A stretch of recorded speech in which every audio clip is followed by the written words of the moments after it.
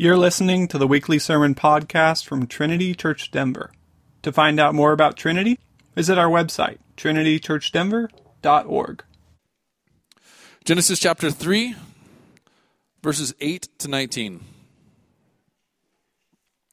And they heard the sound of the Lord God walking in the garden in the cool of the day. And the man and his wife hid themselves from the presence of the Lord God, among the trees of the garden. But the Lord God called to the man and said to him, "Where are you?" And he said, "I heard the sound of you in the garden, and I was afraid because I was naked, and I hid myself." He said, "Who told you that you were naked? Have you eaten of the tree of which I commanded you not to eat?" The man said, "The woman whom you gave to me to be with me, she gave me fruit of the tree, and I ate." Then the Lord God said to the woman, "What is this that you have done?" The woman said, "The serpent deceived me, and I ate."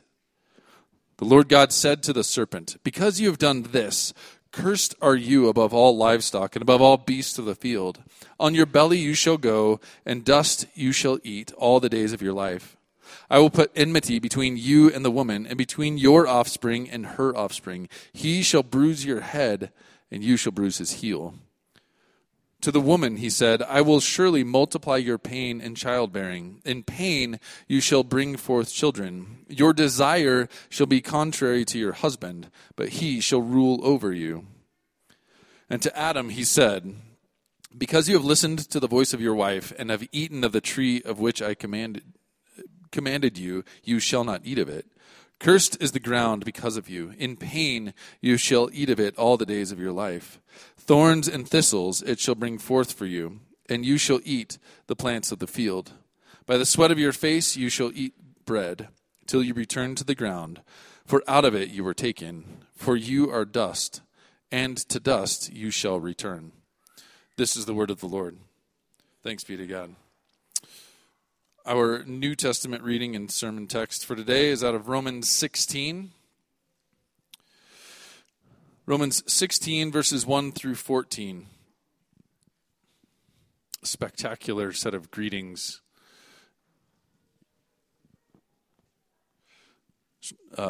One amendment. We're going to read 1 through verse 22. Okay.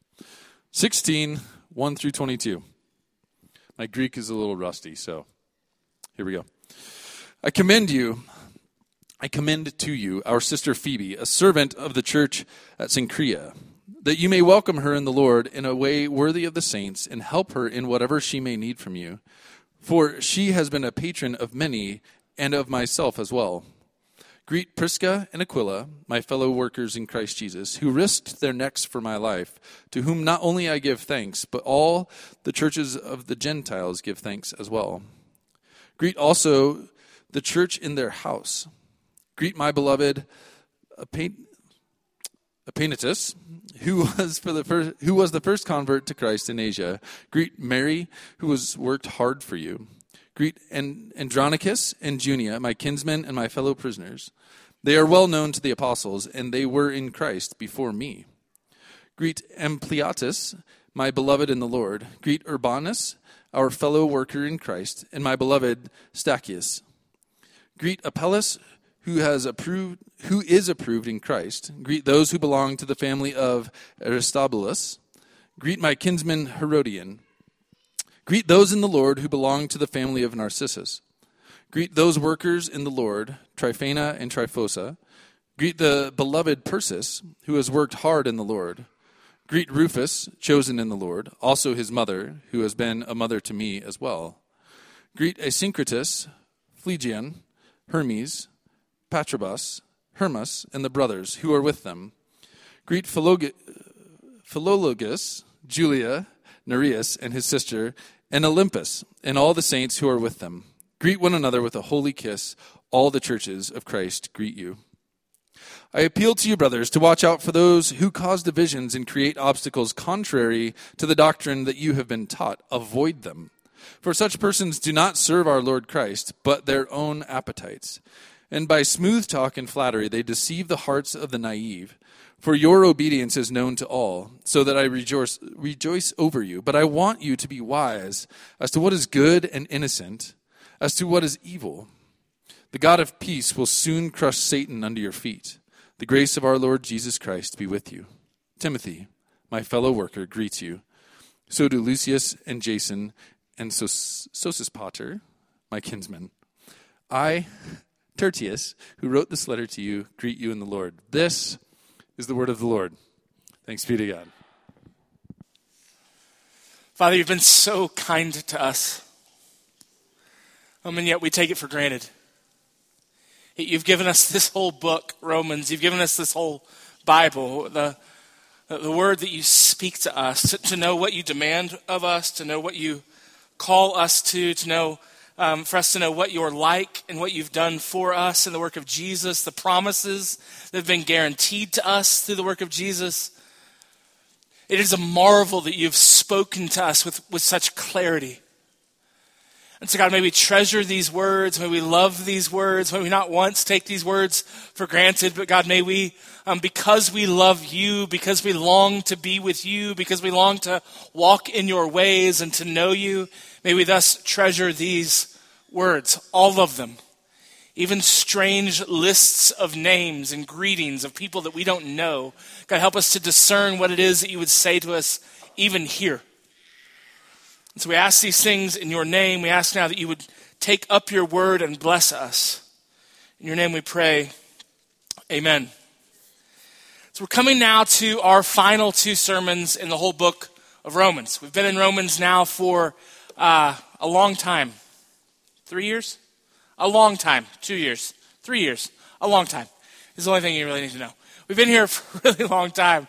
And so this week we're going to cover this last kind of section of greeting.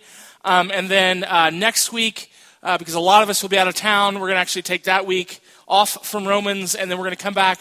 And the first week of Advent, we're going to kick off the whole season of Advent by pulling together and wrapping up the book of Romans with the doxology that closes out this marvelous book. But today, we're going to look at a section of Romans that's often overlooked. It's often kind of leapt over and pulled together with a section that is often emphasized. And actually, I see as a highly important kind of indicator to some of the main ideas that Paul wants to thrust upon us through this whole book. It is, I would say, primary pastoral concern for the Christians in Rome.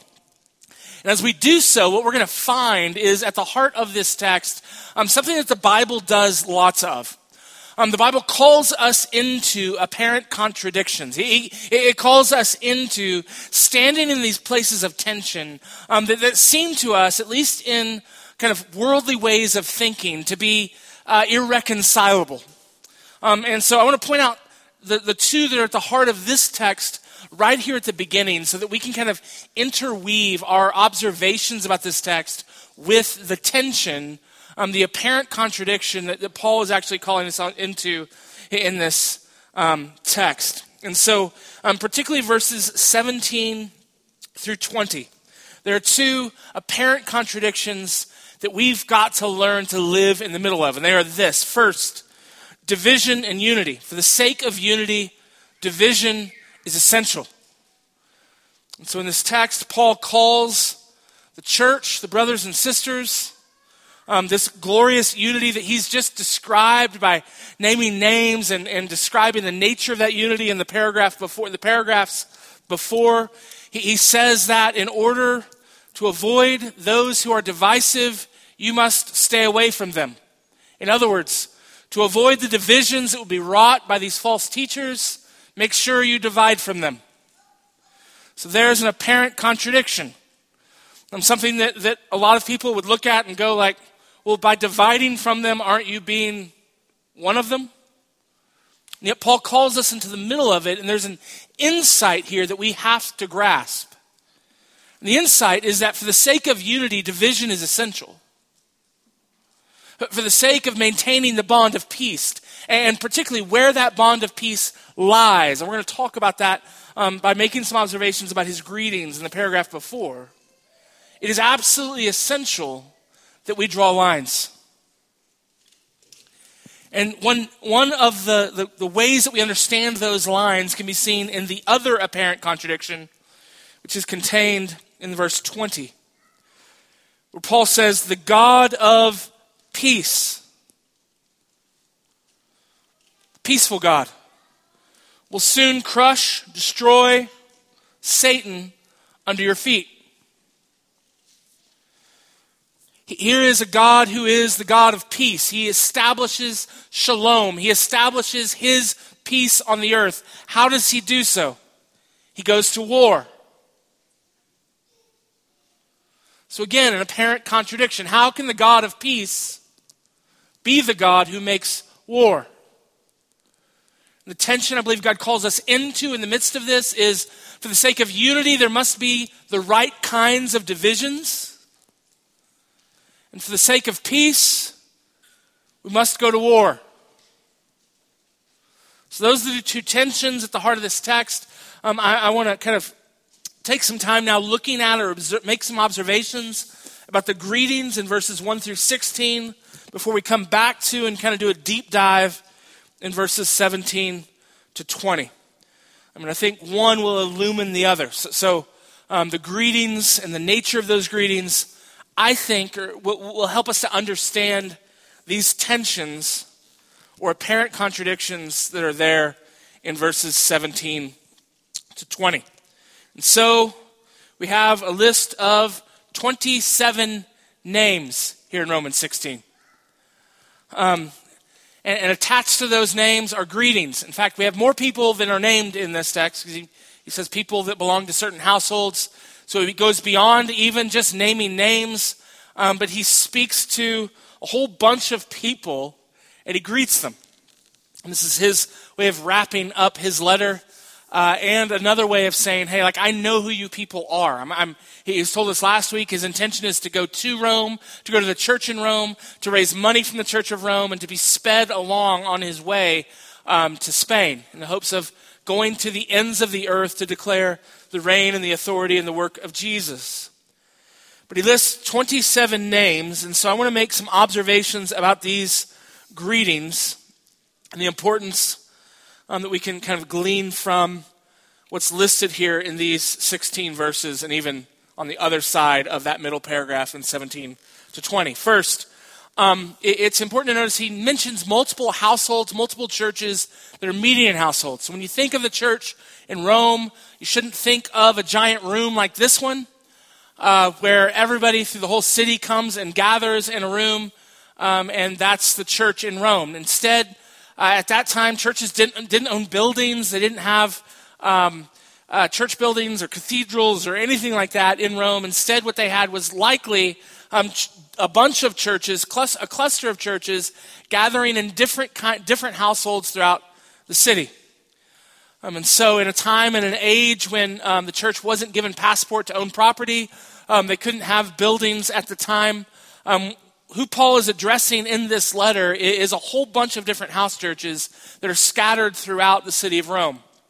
And what's likely to happen is this letter is being sent there. He's probably in Corinth as he's writing this letter, and he's sending this letter via a woman named Phoebe, that we're going to look at here in a second, via Phoebe to these churches to then be passed around to prepare all of the churches in Rome to then receive Paul when he comes there.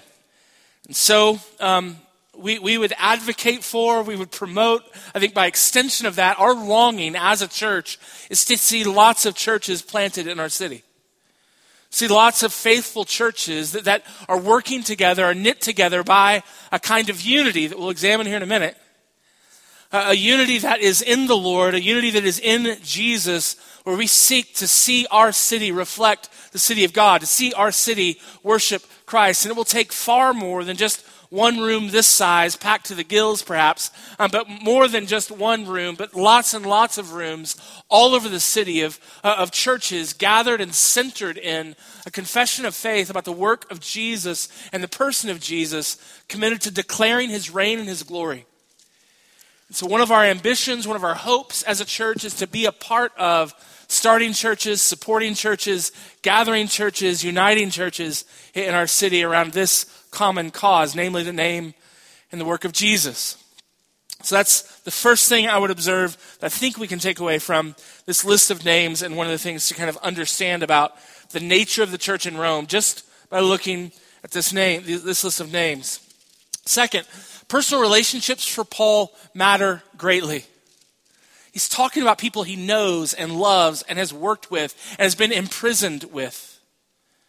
This church doesn't function for him merely as some sort of kind of cold, distant institution. It is filled with people that he knows and loves and has suffered with and has suffered for. People who have supported him. People who've cared for him. And so at the heart of what it means to belong to the church is not merely a service where we gather. Although I think one of the things that we've seen, particularly in Romans 12, is the centrality of the church gathered in the name of Christ to worship, to hear the word proclaimed, to have our minds transformed by that word, and to gather at this table. But that should never replace the call that we would know one another, that we'd walk together as brothers and sisters. That there are real relationships with real people who care for one another, who suffer together, who suffer on behalf of one another, who support one another. That the mark of the church, the central mark of the church, is our gathered worship in the name of Christ. But as we do so, we should do so as people who love one another, as people who know one another's names. And so that's the second observation I make from this list of names. Third observation. This woman, Phoebe, our sister, I want to make a couple observations about her because she's become, oddly enough, a controversial figure in kind of modern church times. And so I want to talk a little bit about Phoebe. First, a couple of ways that she's described in this text. I want you to notice, I commend you our sister Phoebe, a servant. Most of your text should have a little number there beside her name. And if you go down to the bottom, you'll find that word is the same word for deaconess. And she's a deaconess of the church at Cenchreae. Now, it's the same word, and here I am kind of fumbling over a name when I was making fun of Justin from behind him in ways that you couldn't hear me as he was fumbling over all the names. But she is the same word for servant or deaconess. It's the same word in Greek. And it is likely, particularly given the syntax here and the way that Paul uses this term generally in his other letters, that Phoebe should be understood as a deaconess. She actually serves in the kind of office in the local church. We can eventually we'll get around to 1 Timothy, 2 Timothy to talk about what is that office, how did that office function. But here is a woman functioning in some form of service, official service in the church at Cenchreae. Next, that they are being instructed to welcome her. It's likely that she is been commissioned by Paul to carry the letter to the Romans, to the Roman church. She's the only one named here in this paragraph who's not actually already in Rome. And so Paul has written this letter through his scribe, Tertius, and then has given this letter to Phoebe and sent her to Rome. And he's telling this church, commending her to this church, that she should be welcomed by them and brought in. And that she should be given whatever she needs by them as she makes her way to Rome and to rest in Rome. And then last, we'll find that she's been a patron of many and of myself as well. She is likely a wealthy, single business owner in the time of Paul, and she's has, for whatever reason, a need to travel to Rome. In traveling to Rome, she's carrying this letter from Paul, and she's been a patron. And so this word patron doesn't simply mean that she is nice to Paul and nice to the ministry of the church. It means that she, as a wealthy businesswoman, is wielding her resources, her money, to support Paul financially, to support the local churches financially. She's wielding the wealth that God has granted her to support the ministry and the life of the church. So a couple of things to draw from this. There is in our day a kind of tepid and I would say boring egalitarianism that sees the church and maleness and femaleness as flat realities, and that if anyone observes or recognizes or demands distinctions between men and women, they're somehow being chauvinistic or sexist or something like that. We absolutely That's just not our position as a church. Egalitarianism is wrong. It's actually very flat, and I say boring. It is a failure to recognize that the utter and beautiful distinctiveness that God has made us as males and females, bearing the image of God together in his presence. We are different, and we maintain that difference matters, and it matters all the way down.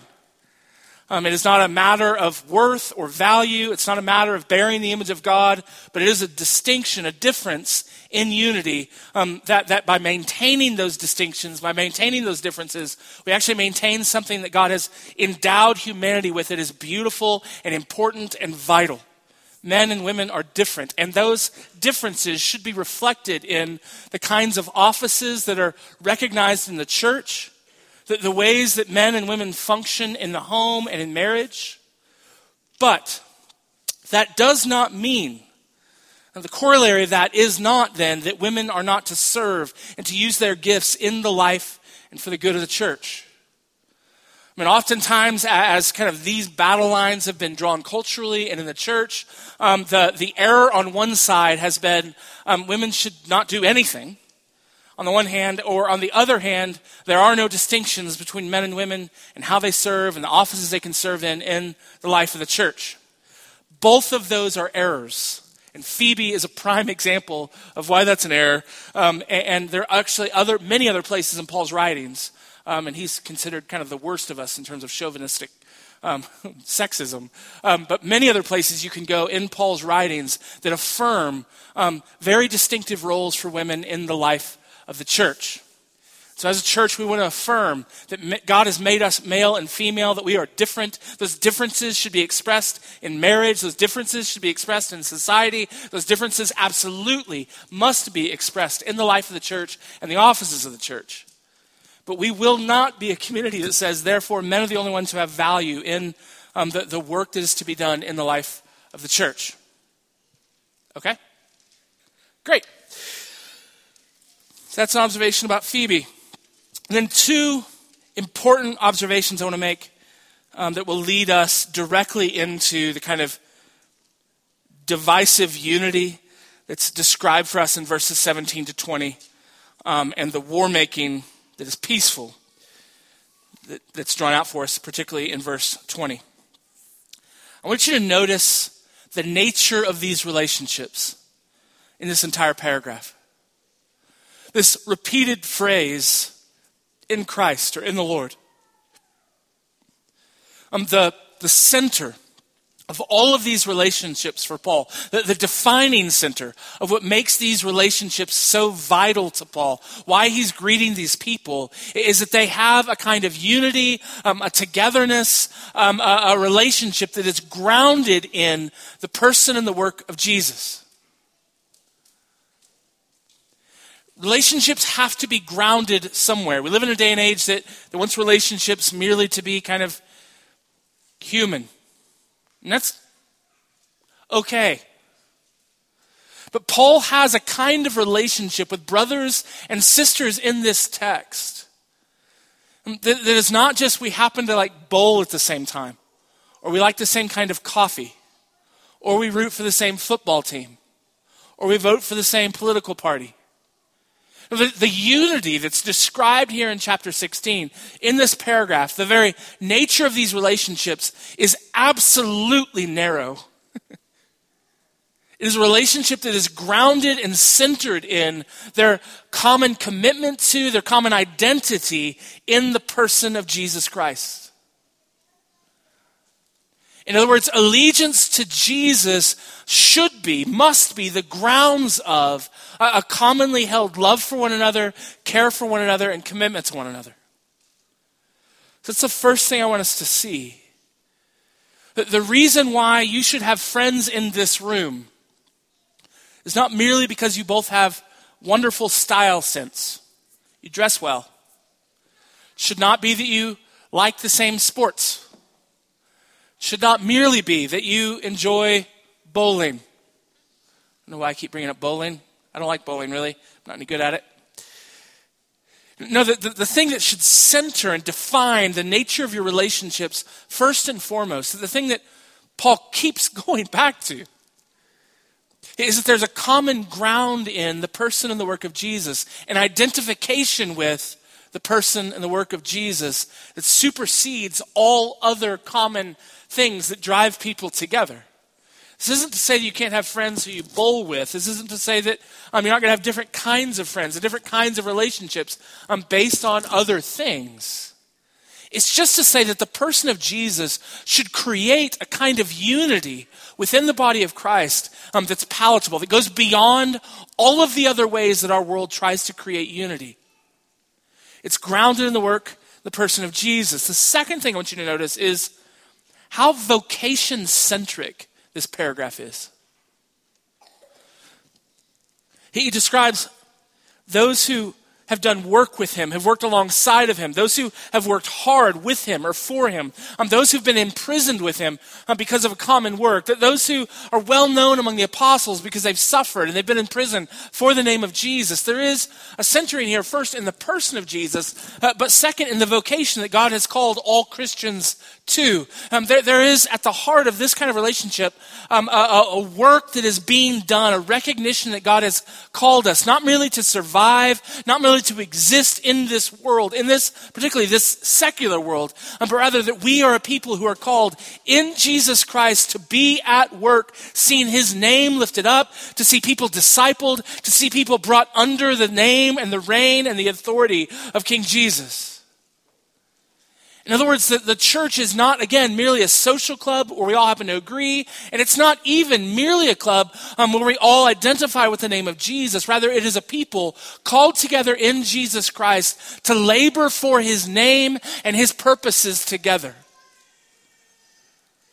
Interwoven in this entire paragraph is this centering on the person of Jesus, the name of Jesus, identifying with him and what he has accomplished for us. And secondly, is a call to labor in the world and in our city and in our neighborhoods for the purposes that he's called us to as a people, as the church.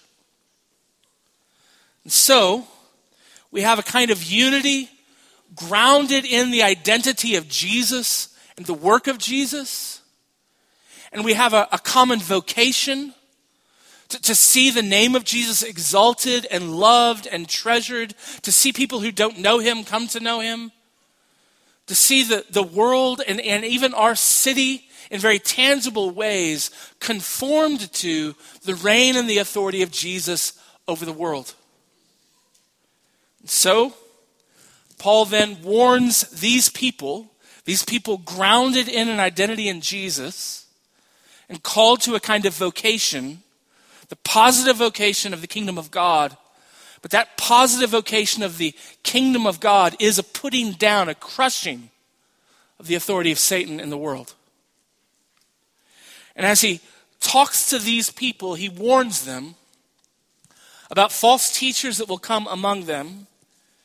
And those false teachers will cause divisions. And how will they cause divisions? By creating obstacles that run counter to the doctrine that they've been taught or that they've received. Doctrine that you could say at some level has been summarized for them in the previous 15 chapters in the book of Romans. And so we have at the heart of this call to unity, a call to divide, and to divide over doctrine. So, how do we make sense of this? He says there's going to be people who come among you. And I think in the immediate context, he's saying, hey, as the Jewish people are returning to Rome, as Jewish Christians are returning to the church, everywhere that's happened, everywhere else in the Roman Empire during Paul's day, there has been an immediate tension. That those Jews who weren't Christians, who didn't believe in Jesus, almost everywhere throughout the Roman Empire are stepping into these churches, stepping into these cities, and doing two things: accusing the church, usually accusing the church of some form of rebellion against the authority of Rome, or trying to introduce a kind of teaching into the church that would create extra biblical obstacles to coming into the church. Obstacles like circumcision, or certain kinds of food laws that needed to be observed and obeyed in order to be fully received into the church. But if you think this is merely a first century unbelieving Jewish problem, you're missing what's actually happening in this text.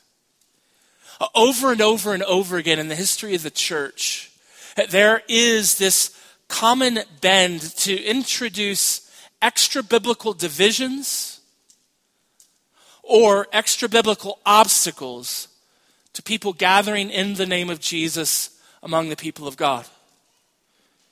It just continues to happen. It happens in our day. It's happened rather intensely in our day over the course of the last 2 years. As all kinds of strange racial divisions are introduced or reintroduced, ironically reintroduced into the church, all kinds of obstacles, new demands on what it means to just even gather in the presence of God, placed on us by the magistrate or placed on one another by fellow Christians. Introducing again and again extra biblical obstacles and extra biblical divisions. It always happens again and again and again, and Paul is warning us, watch out for those things. Because at the heart of those extra biblical divisions, at the heart of those obstacles that are not according to right teaching, is false doctrine. And here's the thing where we have to get at a common misunderstanding in our day. It is commonly held that an emphasis on right doctrine is divisive. Paul says that the problem is it's false doctrine that divides. That what's actually needed is more clarity, greater clarity. Now the problem is that greater clarity often exposes divisions that were already in play. My wife and I were talking about Council of Chalcedon this morning. And here was an attempt by the church to create greater unity by clarifying the nature of Christ. But in clarifying the nature of Christ, it actually created a very heavy, irreconcilable rift in the church. In other words, doctrinal clarity at times will appear to create greater division, but all it's really doing is exposing the false from the true. All it's really doing is exposing where divisions already lay. So, for example, we're going to go to Thanksgiving at my wife's family's extended family out in St. Louis next week. And one of my worst surprises upon marrying into this family, I would say it's top 3 worst surprise. This is a very vulnerable place for our marriage, just to let everyone in on it.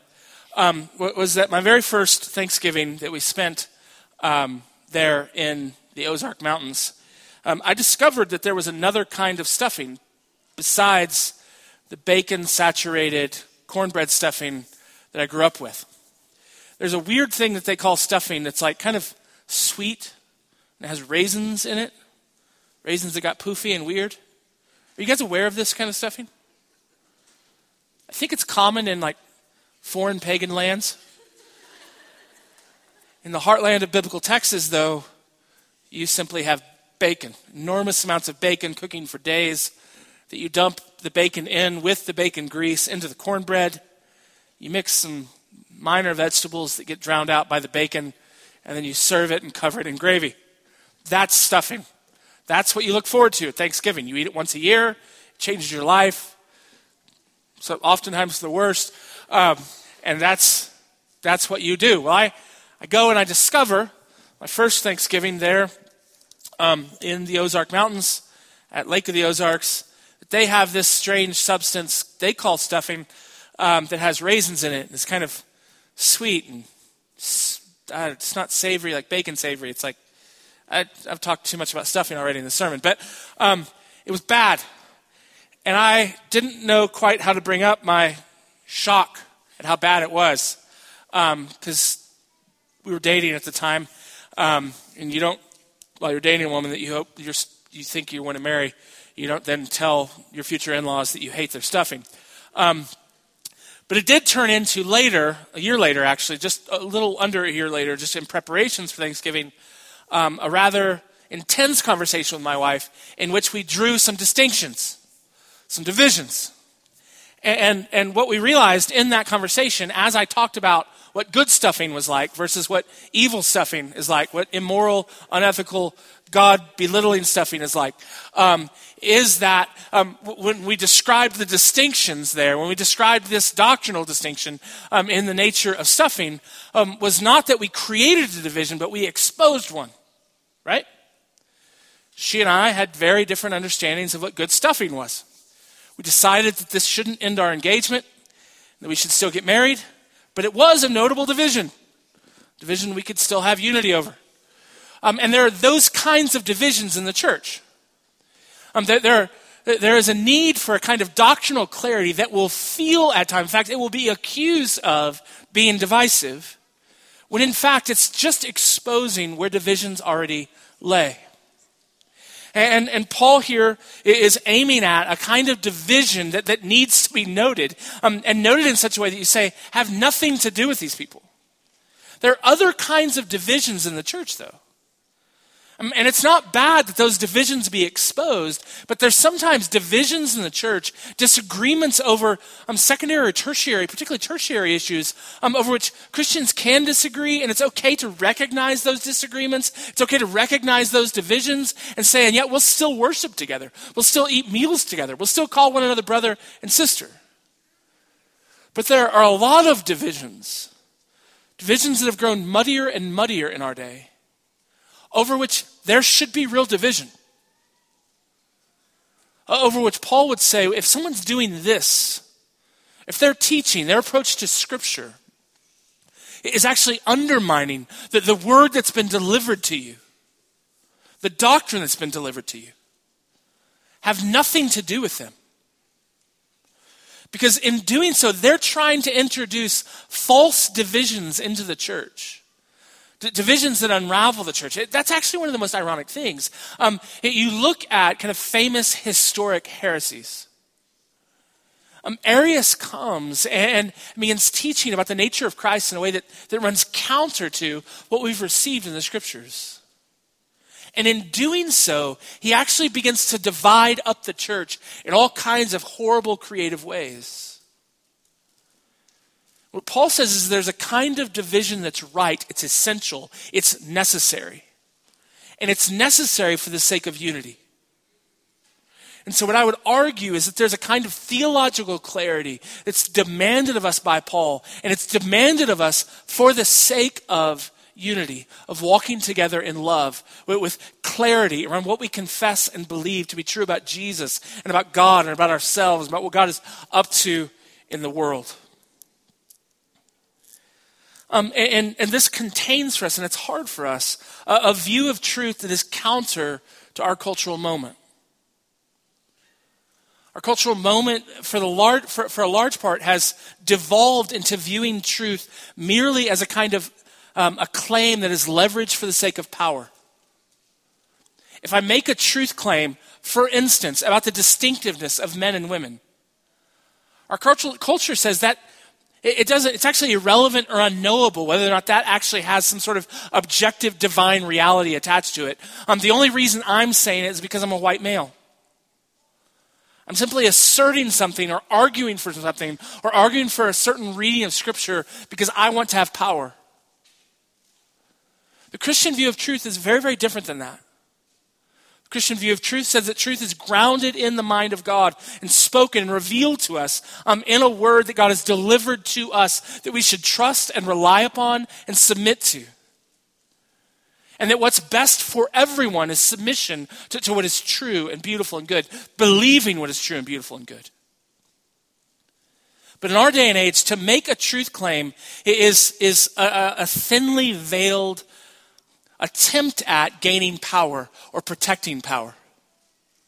Christianity rejects that. Even while acknowledging that people often use truth claims to abuse others and simply leverage power. That's not what truth is, and that's not how truth should be treated. Second, it's a view of division that runs counter to our cultural moment.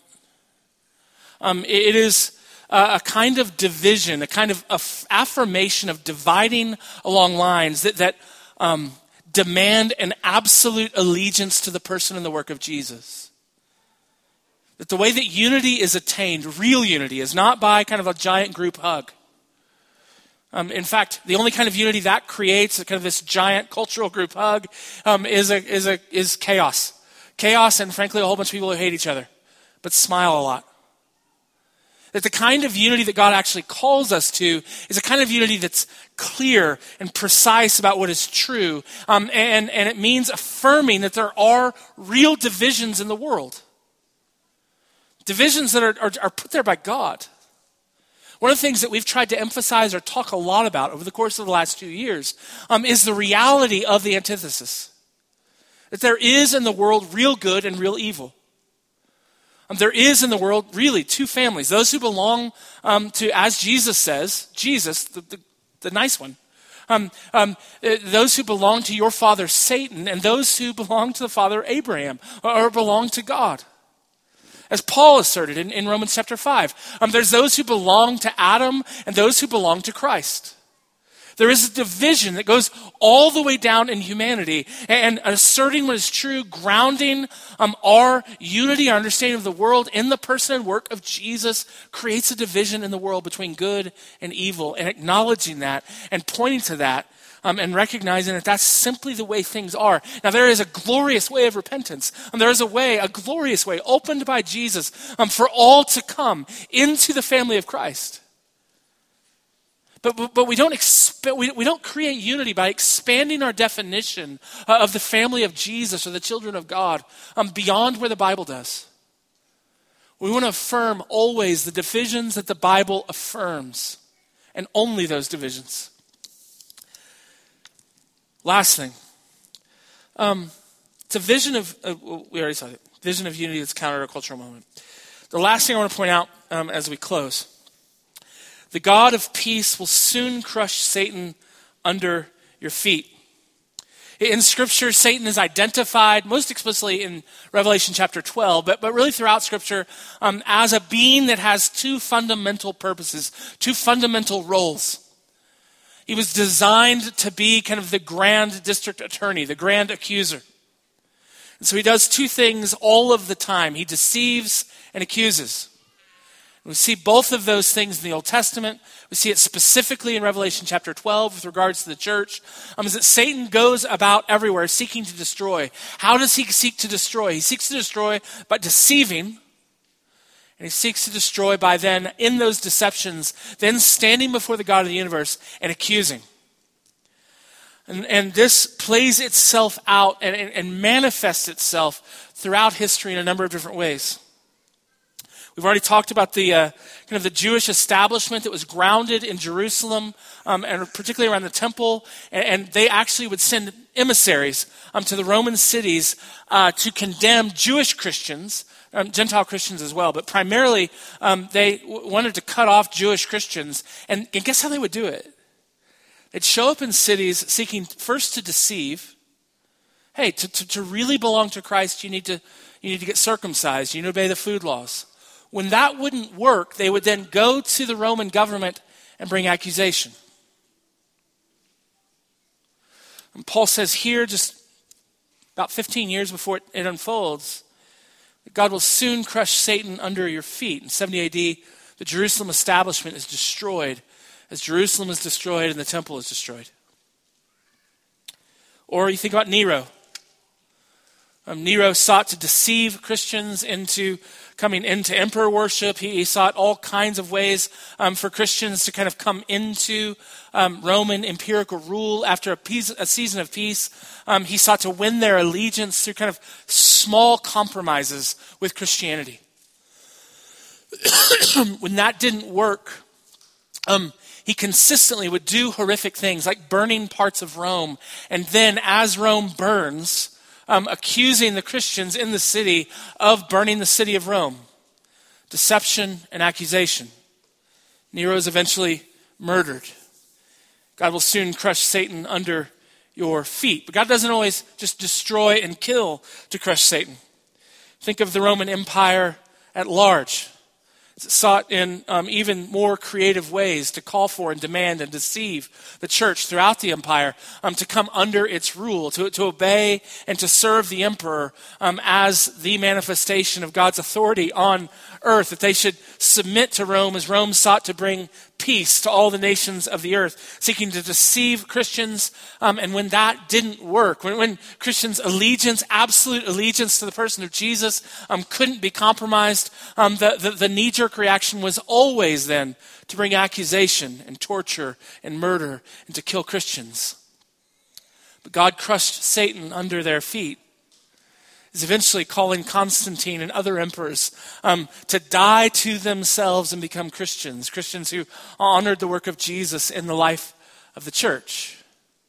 I mean, this is what God has been up to and continues to be up to throughout the history of the world. He is establishing peace for his people by crushing the work of Satan everywhere, but destroying and silencing the accusations and ending the deception.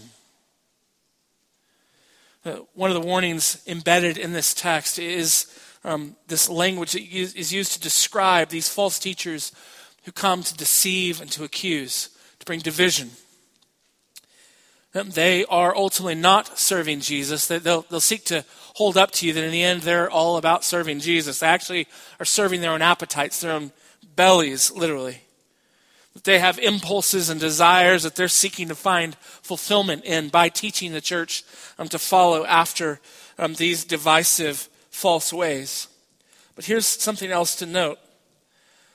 They're filled with smooth talk and flattery. They sound nice. They sound good. And one of the problems in our day is we generally assess teachers by their tone. We assess teachers by how nice they sound. And I would just hold out to you that according to Paul here, that is not a good way to assess your teachers. I do that as one who, maybe you don't like my tone. You are called to love what is true, to love Jesus. To listen to teachers who point to Jesus, who point to the scriptures, who point to the word, who call for a unity grounded in the person of Jesus, not those who are smooth talkers, who scratch your ears. Niceness of voice, inoffensiveness of tone is no measure whatsoever of faithfulness to the word. And Paul grounds that and says, look, Satan didn't deceive, Arius didn't deceive, Nero didn't deceive because in such a way that they came out sounding like ogres who wanted to destroy everyone. They sounded kind, they sounded nice. Arius is spoken of as being an embodiment of kindness and mercy and niceness. And so he deceived many unto hell.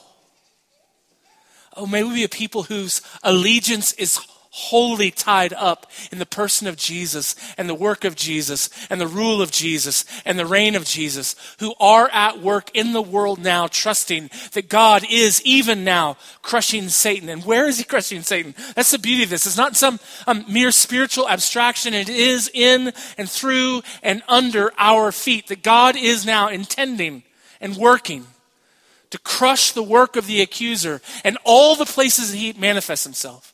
To crush the work of the deceiver, not in some abstract universe, but precisely and directly under the feet of his people.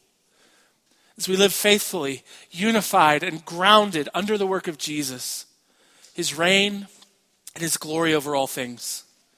Oh, may we be a people who are in Christ and are pursuing and working at the vocation of crushing Satan and building the kingdom. Let's pray. And so, Jesus, we acknowledge your authority over all things, your beauty, your goodness, your grace. God, may we be bound to that name, bound to the teaching that we've received from your word. God, may that unify us. May that cause us to work together, to labor together, to suffer on behalf of one another.